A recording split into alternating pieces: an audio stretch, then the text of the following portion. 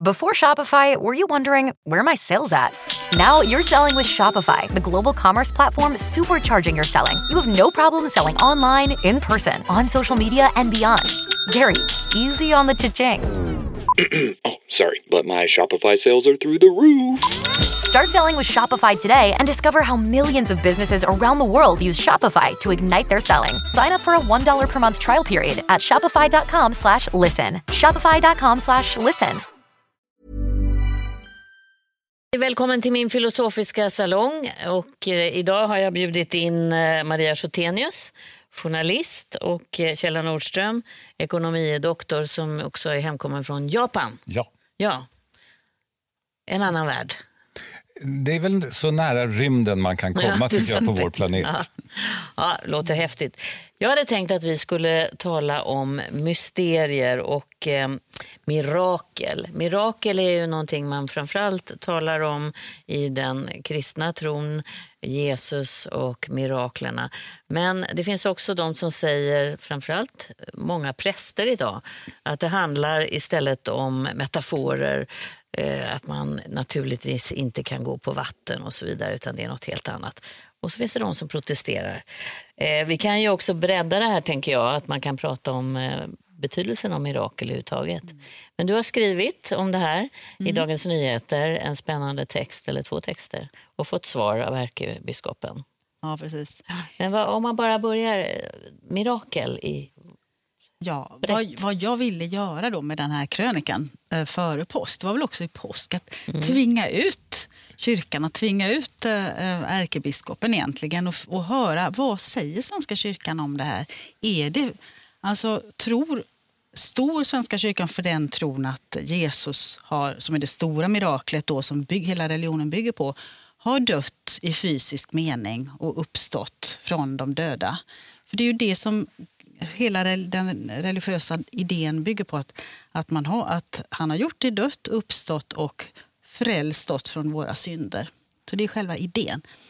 Hur tror man på det? Och sen så de andra miraklen, går på vattnet, bespisningsundret som jag lyssnade på Camilla Liv talade om i en andakt. Där jag upplevde att hon såg det symboliskt. Du får säga om bespisningsundret. Ja, bespisningsundret. De 2 fiskarna. Det är 2 kornbröden och fiskarna som räckte då till 5 000 människor. Och man kunde samla som Jesus delade ut. Och jag lyssnade på henne så kände jag också att det här är... hennes tanke var att det är en liten pojke som kommer med de här bröden och fiskarna och berättar, jag har det här. Och på det viset så satte det igång en rörelse som gjorde att alla underförstått så här, tog upp vad man hade. Att det satte igång en annan sak i människor. Och att miraklen kanske inte ska tolkas så bokstavligt, utan det kanske är mer i mystikernas tradition att undret sker i våra egna hjärtan. Vilket jag tycker är en sympatisk tanke. Men då tänker jag, men vad tror Svenska kyrkan på egentligen? Duckar de för miraklerna? Jag tycker det. Och så fick jag då ett svar av ärkebiskopen där hon är ju väldigt påläst. Men vad säger hon egentligen? Jag upplever nog att man känner att men ni kan tro lite. De som tror bokstavstror är välkomna, och de som tror symboliskt och metaforiskt är också välkomna i kyrkan. Så man vill innesluta dem alla, och lite svårt att säga så här, det här tror vi. Nu pratar vi om kristendomen för att det har varit påsk precis, men vi kan ju vidga det ytterligare sen. Men om du bara svarar på det här, vad tänker du? Det jag tänker på det som forskare och den forskarträning som man då får, där man då vandrar så långt det går i vårt vetande. Det är ju själva idén med någon som ska skriva en doktorsavhandling eller bli professor på ett område. Att man ska ju gå så långt som det bara går på det området. Och sen är det slut. Sen kan inte vi människor mer. Och där vidtar ju då en slags tro. Då måste vi fylla i med tro när vi inte kan. Det verkar också vara så att vår hjärna kan inte tänka. Alltså göra tomhet. Den kan inte det. Alltså vara nöjd med att nej, det där var obegripligt. Det struntar jag i. Det kan den inte, utan den kommer med förslag hela tiden på. Det kan nog bero på det. Eller den där pojken, han kanske hade med sig många fiskar i någon väska kanske. Det kommer förslag från vår hjärna. Den klarar inte det som på engelska heter void. Att det blir tomt. Det är väldigt svårt för oss att tänka tomt. Men det skulle jag då opponera lite mot och säga så här, att de präster som jag ska inte säga envis, det låter som jag värderar, men som hela tiden predikar om att det finns mirakel. Jesus är ett mirakel. Att gå på vattnet, så var det är ett mirakel. Där är det inte, det verkar inte som deras hjärna då säger att hittar andra lösningar, utan man bestämmer sig för att det här tror jag på. Ja, man bestämmer sig för att det här tror jag på. Men katolska kyrkan har ju fortfarande en organisation som utser helgon.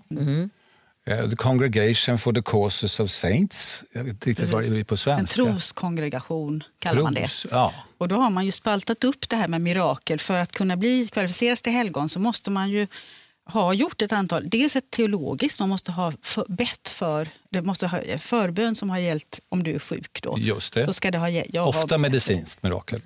Ja, och sen är det 6 punkter där som man kvalificeras om det är en medicinsk åkomma som har botats, ofta en obotlig sjukdom. Så det är det går ut på. Då gäller det verkligen att man kan säga att det här är ett mirakel.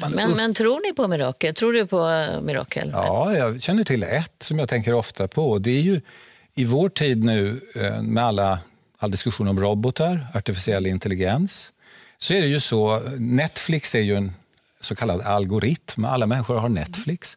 Det är en apparat som vi tittar på Netflix. Men Netflix tittar på oss och ser vad vi gör och när vi gör det, på vilket sätt vi gör det och på vilka tider. Men sen finns det en sak som vi inte klarar av, det som heter då the spark of life. Det vill säga, även om vi kan imitera vår förmåga, vi kan imitera vårt minne, vi kan få robotar att göra små saker, men vi rår inte på the spark of life. Vad är det? Det är ett slags mirakel att minneskapacitet och lite algoritmer plötsligt får ett eget liv under ett ögonblick. Vi har ingen aning om vad det är. Ingen har. Ja, det är ju på ett sätt naturvetenskapligt mirakel kan man säga. Och sen kan man ju också känna att det händer någonting, ett under sker, men det sker i det egna hjärtat. Är det någonting som du är mer... Det är ju mer i mystikernas traditioner. Det är jag också ganska tilltalad av den tanken. Så visst, det är ju ett sorts mirakel. Men just det här fysiska, övernaturliga och att det tycker jag blir problematiskt alltså. Och jag tycker också, problemet är väl, ingen kan ju veta. Nu har påven varit ute i blåsväder också. För det har sagts, vilket Vatikanen dementerar, att han förnekar helvetet. Och det har han nog inte gjort. Men däremot så har ju det blåst upp nu någon enorm storm kring det. Och då kan man säga att det kan ju faktiskt inte påven eller någon annan veta. För ingen vet ju faktiskt vad som händer efter döden. Inte i de här fallen heller. Däremot det svåra är ju att när man börjar göra dogmer utifrån de föreställningar man har om vad som händer efter. Det är det. Att man inte till exempel ska ha preventivmedel.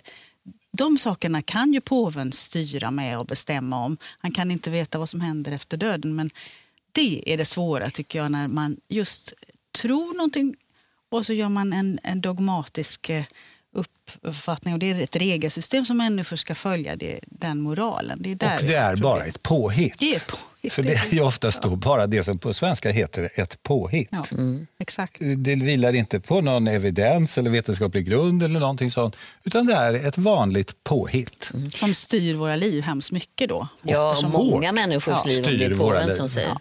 Men jag tänker på K.G. Hammar som jag intervjuade och sa när han var ärkebiskop att han fick så mycket kritik för att han just talade om miraklerna som metaforer. Och då var det de som sa att då kan man inte bekänna sig som kristen. För det finns mirakel. Och då tänker jag också att det här måste... Ibland tänker jag att det kanske är skönt att tro på såna här saker där man kan också släppa ansvaret lite grann. Ja. Jag tycker ju mycket om K.G. Hammars linje. Jag tycker han förklarade väldigt väl och han sa ju ofta, och jag också, han sa att jag tror på det och det. Så att jag tror precis som du säger, det här är ju en manual för människor att hålla också människor disciplinerade. Så har ju religionen ofta fungerat. Ja, den fungerar ju som en slags lugnande effekt. I viss mån så har den ju ersatt de preparat som vi nu kan skriva ut till varandra. Alltså som lugnar ner oss, håller oss inom ramen och har fyllt den funktionen. Opium Och för skrämt folket upp. som Marx. Ja. Absolut, opium. Och skrämt upp folket också får man säga. Skrämt Det har oss ju varit- och hållit oss inom ramen. Precis. Men Sverige är ju ibland ett väldigt exceptionellt land i vissa saker. Och då tänker jag på att vi brukar anses som ett naturvetenskapligt folk där det är mycket svårare att tala om det som man gör i många, inte minst katolska länder, nämligen mirakel. Ja. Här så är det liksom inte riktigt någon som... det är mer som du beskriver, hjärnan fortsätter bara hela tiden. Men jag upplever, och det finns lite stöd för det i de här värdeundersökningar, World Value Service som gör, där Sverige kommer ut som ett mycket extremt land i många avseenden. Men vi kommer också ut på ett lustigt sätt att bland yngre människor nu under 30 så går man visserligen inte i kyrkan, man kanske inte är så religiös. Däremot så tror man på tomtar, trollliknande, mystiska, egna hemgjorda förklaringar som inte har alls någon vetenskaplig grund utan som är faktiskt rena påhitt, om jag får använda det ordet igen. De är inte vetenskapliga och där finns det en ökning som är ganska påtaglig. Och då tänker jag att behöver vi mystik? Ja, just det. Jo, men människans hjärna ser nu ut, och särskilt vissa människor har någon sorts talang för religiositet, tror jag. Det här som jag håller på med nu, det är ju mer fråga, är det en etisk lära om man inte tror att mirakler existerar i bokstavlig mening, eller är vi kvar, kan det ändå vara en religion? Så det var väl den frågan liksom, som jag ville lite ställa. Du ställer det på sin spets. I vad mån det är lurendrejeri, om jag förstår det rätt. Alltså om man hårdrar det. Ja, eller jag tror det här är ju inget lätt. Det kan inte vara lätt för kyrkan att hantera detta. Så jag förstår att det måste vara svårt för dem. Men det är nödvändigt, tror jag, om man ska gå in i en ny tid. Att man måste ta i de här och sen frågorna. det här som det är new age. Det finns ju väldigt mycket lite flum omkring det som man kan också diskutera. För vad går gränsen för vidskepelse? Och vad skräms människor upp av? Och det är det man ser i de här studierna, att där sker det en ökning i ett av världens mest, eller möjligen det mest sekulariserade landet i världen. Så ser man en ökning i intresset för den typen av förklaringar. Låt oss kalla det samtidigt kan jag säga, jag bor precis vid Katarina kyrka och där är smockfullt varenda söndag. Det är liksom 500 människor eller hur mycket som får plats. Unga människor. Och alla är välkomna. Pundare och alla syndare, alla är välkomna. Och även ni som känner er lite för mer, ni är också välkomna. Så att det liksom det är väldigt tillåtande. Och det var där Camilla Liv, den här prästen, håller till, som höll den här predikan. Så att jag menar, och där är det väldigt öppet och tillåtande. Så att det är ju en blandning av var går den där gränsen och vad är det man får tro på, måste tro på, eller är det bara så att tro vad ni vill? Här finns en plats. Här finns en plats för era själar på något vis. Men jag tyckte din etikfråga är väldigt intressant. Det finns ju ett uttryck på engelska som heter con man och con woman. Det är ju en förkortning av confidence man eller confidence woman. Det vill säga man bygger förtroende. Ja. Men utifrån någonting som egentligen inte Utifrån finns. vad, ja. Det är bara påhitt så att säga. Men man bygger ändå ett förtroende och bygger upp det och får därmed makt över människors liv. För det är det man får. Och det här är ju egentligen den frågan du ställer. Är det här en så att säga, artistverksamhet man bedriver? För tror man inte ens på det här, då blir det ju det per definition, eller hur? Och då är man ganska illa ute. Det är ganska farliga saker. Om man inte tror, vad ska man då tro på? Är ju en frågeställning som återkommer i filosofin mycket. För att det verkar som att, precis som du säger, det finns ett sånt behov också av att tro på någonting. Det har ju människor skapat alltid. Och förtroende hänger ihop med det. Ja. Men det har ju skapats religioner och de ser ungefär likadana ut. Ja. Jag menar, Ungefär. Det här går ner i dödsriket, komma upp igen. Det gäller modergudinnorna, det gäller i de grekiska. Alltså det är väldigt många religioner som har nästan samma historia. Och Jesus Kristusmyten är ju en av dem. Men jag tänker på när jag var i Brasilien där voodoo-kulturen finns med som ett väldigt vardagligt inslag. Jag var på en sån här tillställning där kvinnor och män gick i en ring och vi satt utanför staket och tittade på, tog jag fradga och gick över gränsen i extas. Och då tänker jag att det kunde varit vi, alltså som hade vanliga jobb och vanliga människor. Och då tänker jag också på att där lyckas man på något sätt para ihop mystiken och mysticismen med det som sker vardagligen. Men det är inte, tycker jag, vi är lika bra på i Sverige. Nej, det finns ju en väldigt rationell, vi har ju som en ganska rationella ideal i Sverige. Så, på rätt mycket på gott tycker jag. För det finns ju ett kritiskt tänkande, en skepticism inför det som är manipulativ och karismatiska ledare och sådär. Så att, nej, det är väl inte... Det är inte du tycker det är sunt och gott? Ja, vi är ett litet ingenjörsaktigt folk, får man nog säga. Och ni kan inte sakna den mystiken? Nej, det kan jag inte säga att jag alltså gör. mystiken, den andra sortens mystik, att människor som handlar om kärlek, som handlar om det som händer inom, det vi kan väcka inom. Men det är mer att man kan väcka det inom varandra, att det händer saker. Vi hade ett samtal, olika generationer runt ett bord i påsk, där just frågan kom, är ni religiösa? Och så fick det alla då berätta om det. Och det var så tydligt att de som var unga, bland min dotter som är 21, väldigt allvarligt också började tala om, jag tror inte på Gud, men jag har alla de här frågorna inom mig. Jag tror på mig själv, och det kan man ju låta som den här jag-generationen. Men det var mycket djupare än så, för det handlade om jag måste kunna vara en människa för att kunna hjälpa andra människor, för att kunna växa. Alltså att det börjar där inne på något sätt.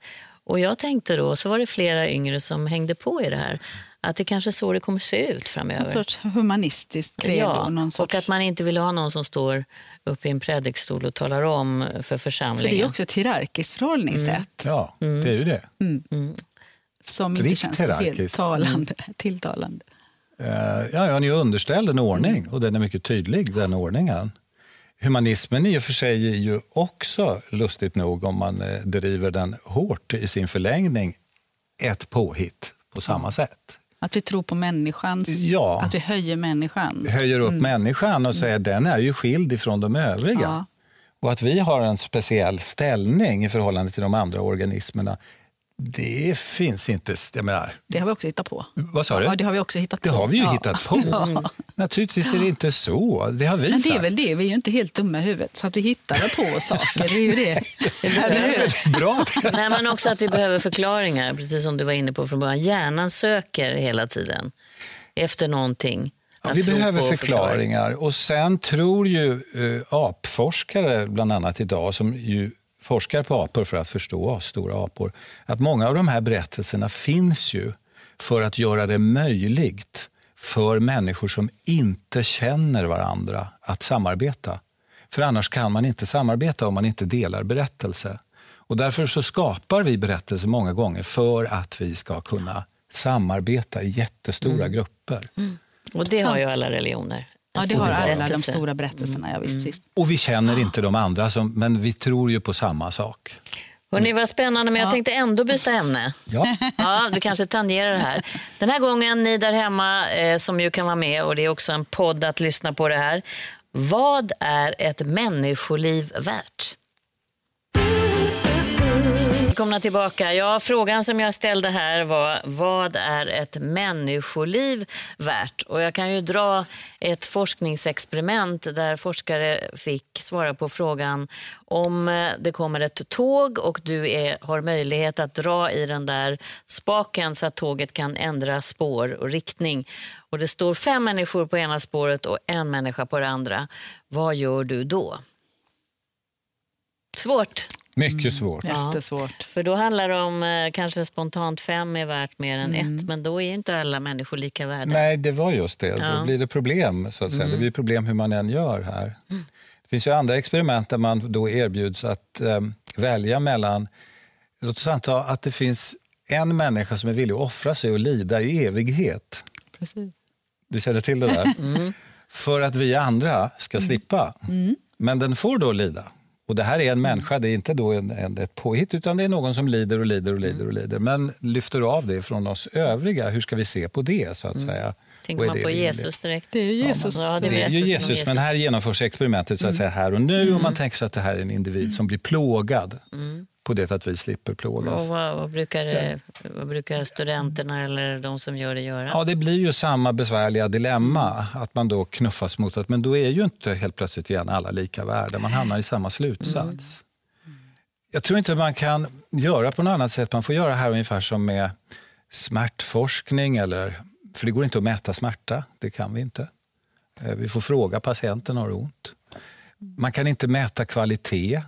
Det går inte att mäta. Man får fråga människor, tycker du det här är bra kvalitet? Ja, säger den. Det var gott och sådär. Det går inte heller att mäta. Man får göra baklänges. Och det har gjorts sådana studier. Bland annat har Vägverket här i Sverige kommit fram till att det är just 21 miljoner kronor ett liv är värt. Och då gör man det genom att man ställer frågor om människors betalningsvilja i förhållande till vägar och sådär. Om de tycker det är viktigt med räcke där och så och så. Och då kan man baklänges med hjälp av lite hokus pokus matematik komma fram till en siffra. Men det är ju ingen människa som har sagt den siffran utan de har bara sagt vad de skulle vilja ha för arrangemang runt vägarna för att vi inte ska förolyckas. Och ut ur det kommer ju då någon sorts vilja att betala för saker som spar liv. Vad tänker du? Ja, det var klurigt. Jag tycker det blir ju väldigt abstrakt på något vis, de här frågeställningarna. Så att det är svårt att säga vad ett människoliv...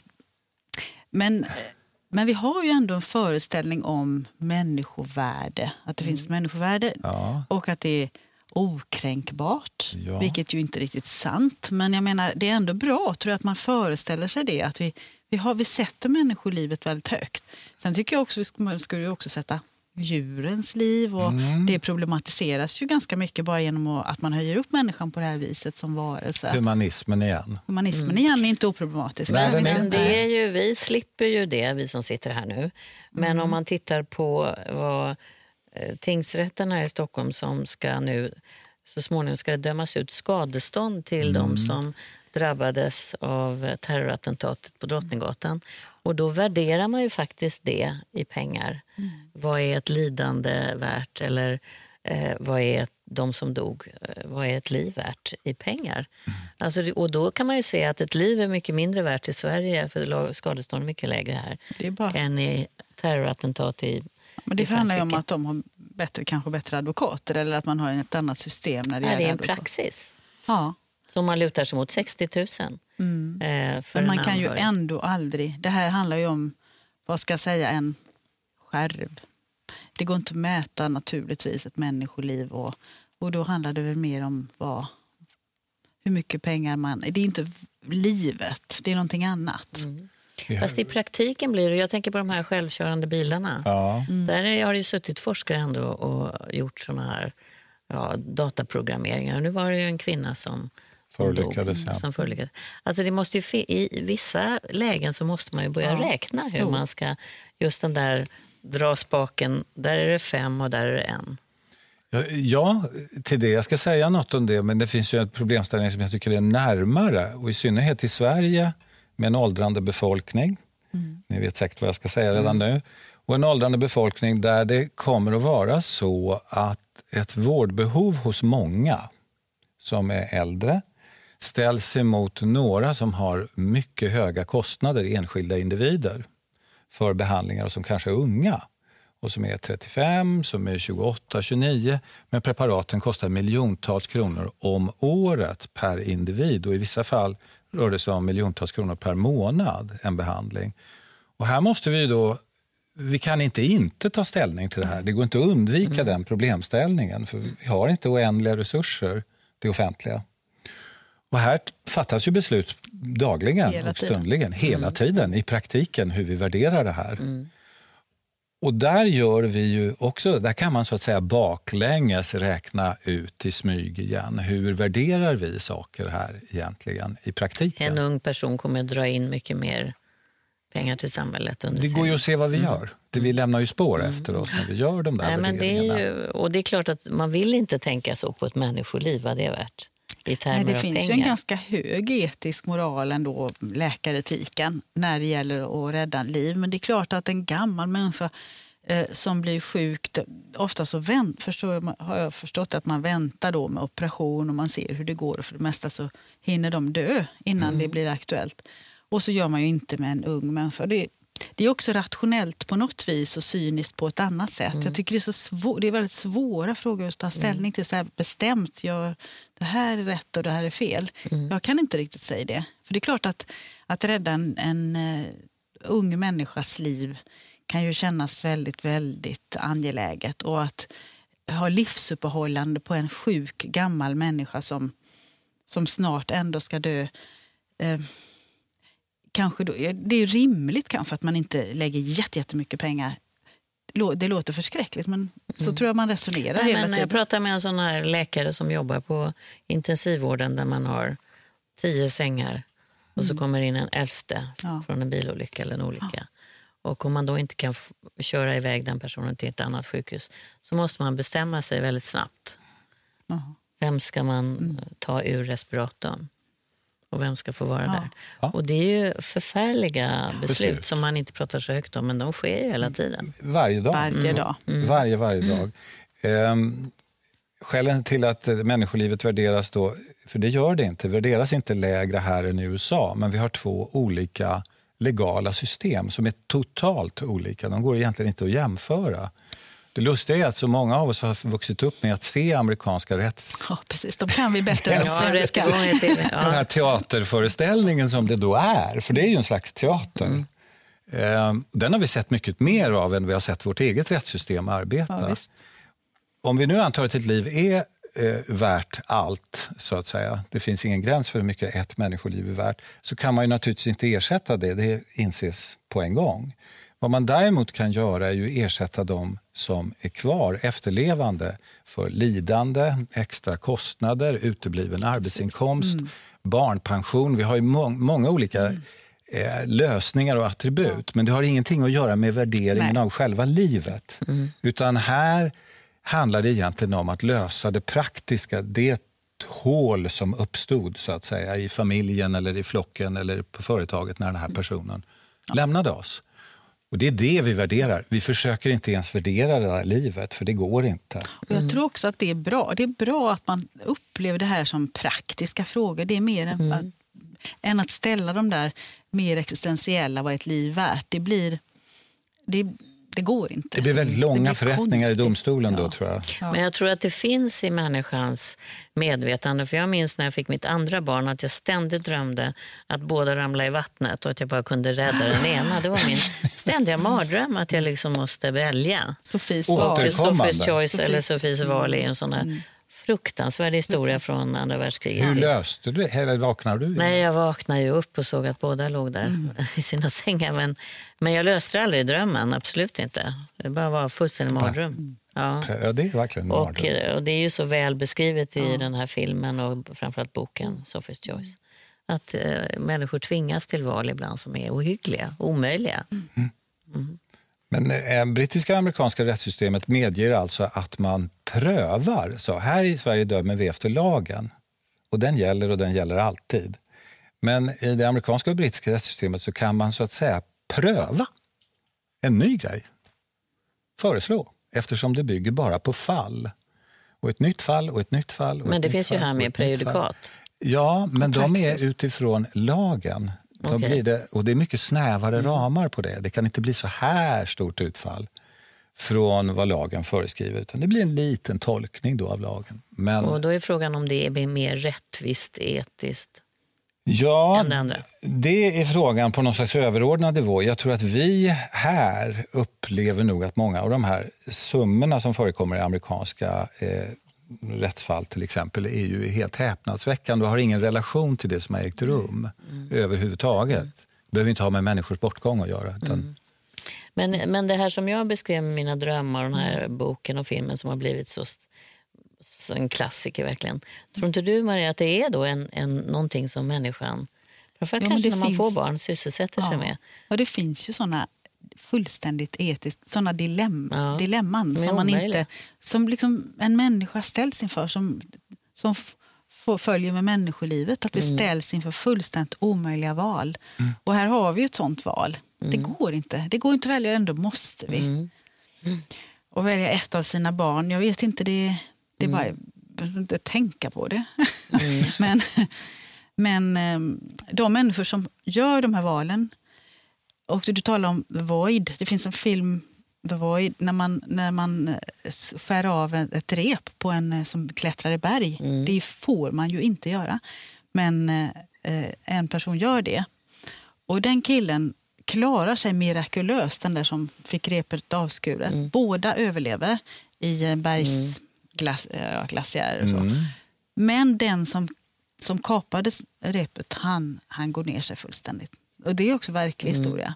Han klarar inte det, att han behövde göra så. Och att han valde på det sättet. Precis. Och att välja ett barn till exempel. Jag vet inte om man klarar att överleva en sån sak själv. Alltså, psykiskt. Det gör hon ju knappt heller. Nej. Joy, som vi ska prata så om. det är ju synd om människorna som måste välja. Ja, svåra frågor. Ja. Men ibland är det bra att prova sina tankar. Och jag hoppas ni där hemma sysselsätter er med filosofiska frågor. Det är ju så spännande. Gör det istället för att prata om väder och vind och annat tjafs. Tack för att ni kom hit. Tack. Och vi